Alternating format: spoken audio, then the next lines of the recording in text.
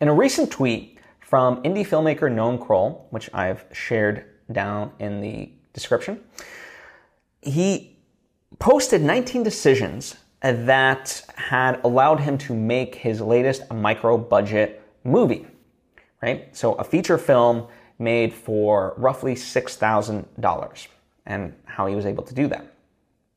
And I want to share this because I think we all benefit from this, and certainly a lot of these things, I've utilized already. Other stuff I just necessarily haven't had a chance to, and also some of it I didn't even think of, right? So I just kind of want to go down the list and add some commentary about it and how you can think about utilizing it for yourself in your movies. So, number one, turning our smaller scope into an asset. Yeah, this is very key for any micro-budget film. And, I always like to say it, instead of looking at what you don't have, really start thinking about what you do have, right? Because more than not, we actually have so much. We're just blinded by focusing on, I don't have this camera, I don't have this location, I don't have but once we actually take stock of what we do have, it's almost like keeping a gratitude journal. Like if you can keep a gratitude journal, all of a sudden you'll be like, oh wow, my life is actually pretty amazing. So as filmmakers, this is like that almost gratitude practices to take stock of what you do have, right? Number two, adopting a documentarian mindset. So this resonates with me because for me, I shoot very fast and I want the actors themselves to have a lot of the control.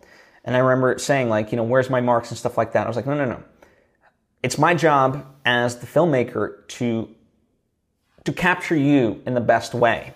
Yes, I gave them the direction of what the scene's about, what I want them to do overall, but nothing as specific as marks to hit and so forth. It was, you do you, and my job is to film it.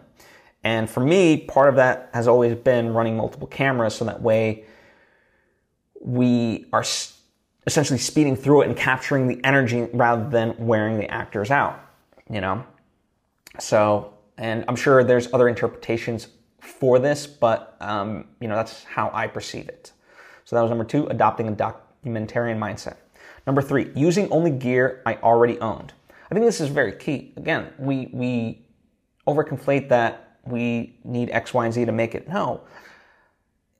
I mean, there's been movies released in theaters shot on iPhones that weren't even as good as the ones today that are available, right? And so it's all about how you utilize it, right? And a story well made, well told, well acted, and so forth,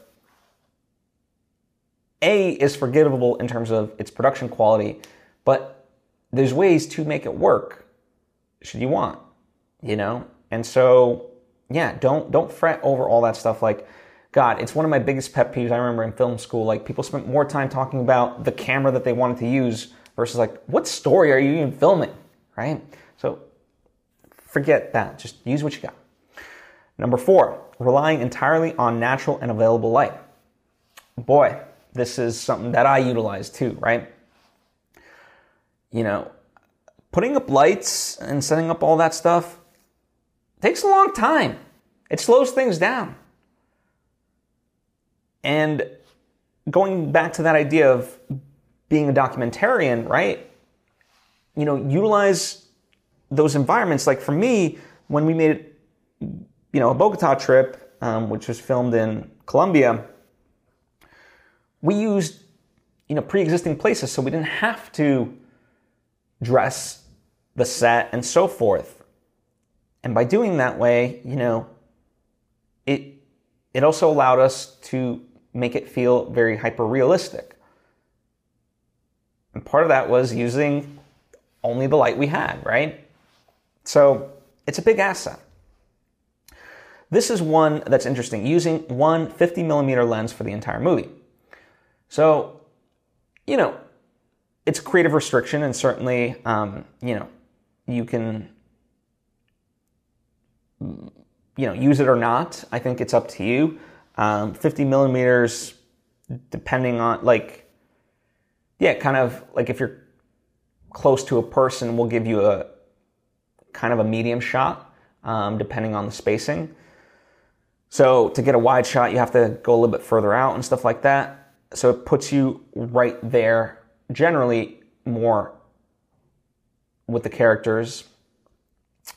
And that could be an asset, right? So it all just depends on you. And for me, a lot of my stories, in both movies that I've made, tend to be those like medium to wides and then mediums. I don't really do many close-ups, and I don't generally do many wides. I didn't just use a 50 millimeter lens, but certainly that allows you to not have to change out the lens all the time either, so there's speed in that. So, again, it depends on you. For me, I have a zoom lens. I understand zoom lenses aren't as beneficial as prime lenses in terms of their quality, but what I get in terms of the benefit of swapping out shots and so forth really quickly is more beneficial to me. Number 6, locking focus whenever possible.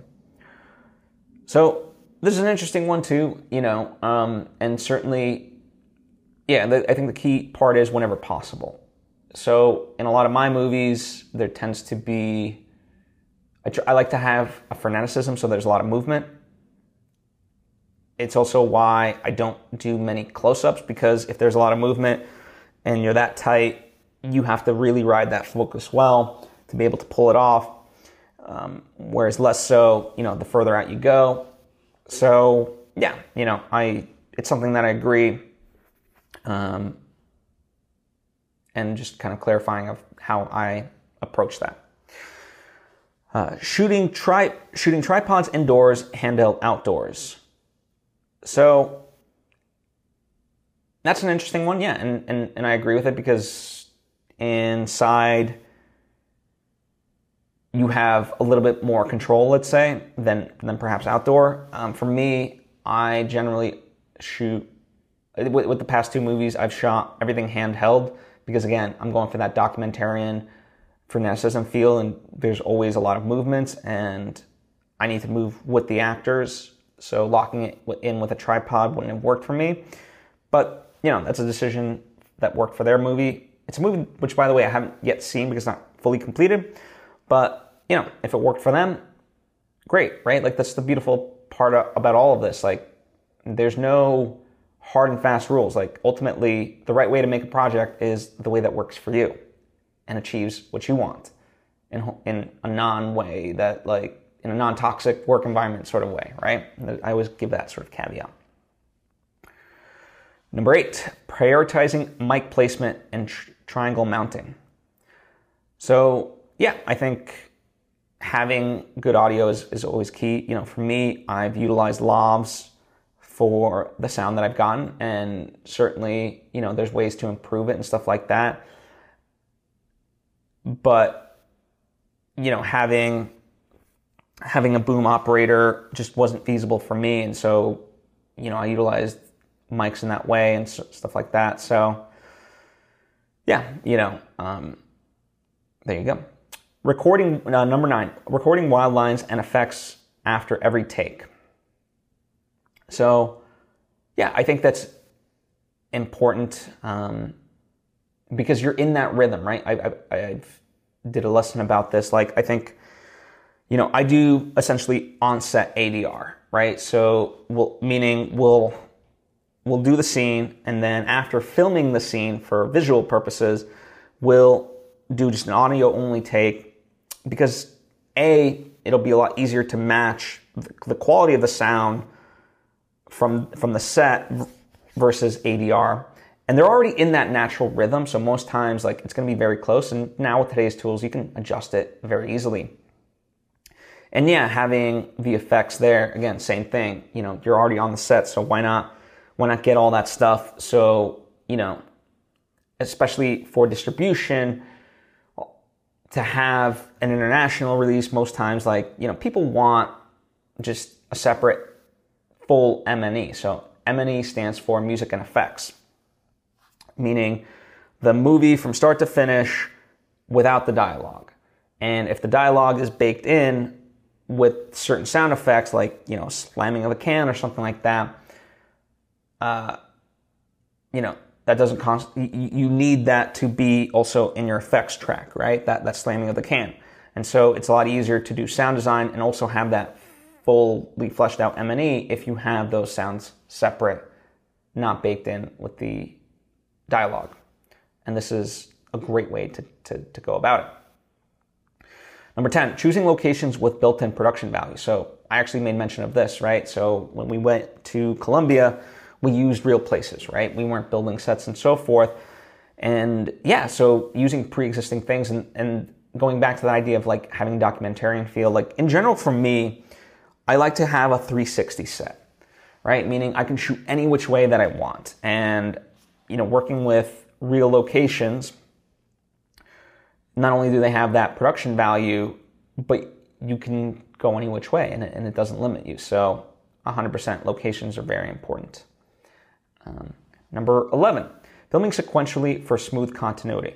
So I agree with that if possible, right? So for me, with both movies, it very much was not possible. But if you can do it, kudos to you, and they were able to do that. So, fantastic. Workshopping scenes with the actors before shooting, 100%. As far as my second movie, we rehearsed for months. We did about 12 separate rehearsals with all the actors.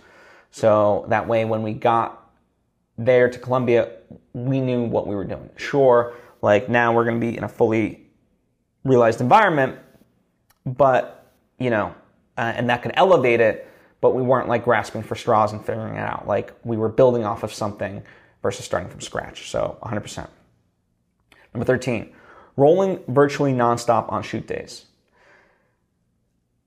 For me, I'm kind of give and take on this one only because, with film formats nowadays, like they just take up so much hard drive space that I try to avoid it. However, I also do understand it because sometimes, there's been many, many stories of just even like Oscar-winning films where an editor will say, we cheated a moment. There was like couple frames before, the take started where the actor is rolling their eyes, and that was the reaction we needed for the scene, so we stole that moment, right? So that's kind of what it's hinting at. But yeah, for me, I'm kind of a little bit give and take on that, just because, while we're not filming with actual celluloid film, the hard drive space today, man, whoo, yeah, it takes up a lot. So, that just, there you go. That's my ideology on it. Number 14, avoid back-to-back shooting days. That's an interesting one. And actually, in an ideal world, yeah, I would prefer not to have to like grind out, a month schedule. And sure, even in professional movies, you get like a day off and stuff like that. But it is a damn grind. And the ability that you have as a filmmaker just to kind of step away from it and so forth, like, I actually think it's a great asset. And with my next movie that I'm doing, just the way it's structured, yeah, allows us to not have to go, back to back to back, and we can, do it over the course of, weekends and things like that. And that to me is better because then you get to kind of regroup, rethink, recalibrate, and so forth. Number 15, using green screens for driving shots. So I don't tend to have a lot of driving shots, and the stuff that I've done, I've actually like been in the cars and filmed within the cars. So, I've not utilized this technique, but I understand it, right? It's certainly a lot easier to film than the ways that I've done it. But it's worked for me. And again, generally I try to avoid driving shots, but moving forward, probably I should consider that for myself too. Number 16, shooting day for night when needed. So this is something that I generally avoid. Again, it's part of my like documentarian mindset and filming in live locations, right? Like if it's supposed to take place at night, there's different vibrancy to it at night, just with the people, the way it looks and so forth. And I want to capture it as is. So I'm curious to see their result. Again, plenty of people, even in the indie film to all studio productions, they utilize day for night. I just prefer to have it be as real as possible. But yeah. So that was 17. Skipping playback on set. And this could be a little bit controversial to some people, sure, but I agree with it because, for me, at least, like I shoot my movies myself. As I mentioned, I run 2 cameras, but the people I work with, we work out, same way that I work with the actors ahead of time to rehearse them. I work with whoever I'm working with camera, and we talk about the shots that we want, and we get into a rhythm. And, like I remember on Bogota, the second day in, like me and Jonathan Moulton had like this natural rhythm. We already knew each other, right? And we had a rhythm to how the scenes, in terms of the shots and so forth. And so, I trusted him to get the shot. Like if he would say, hey, we need to do it again for camera, I believed him. And when he said we got it, I believed him, right? And so it really sped up the process by having to avoid watching playback. Number 18, bring enough media to avoid transfers.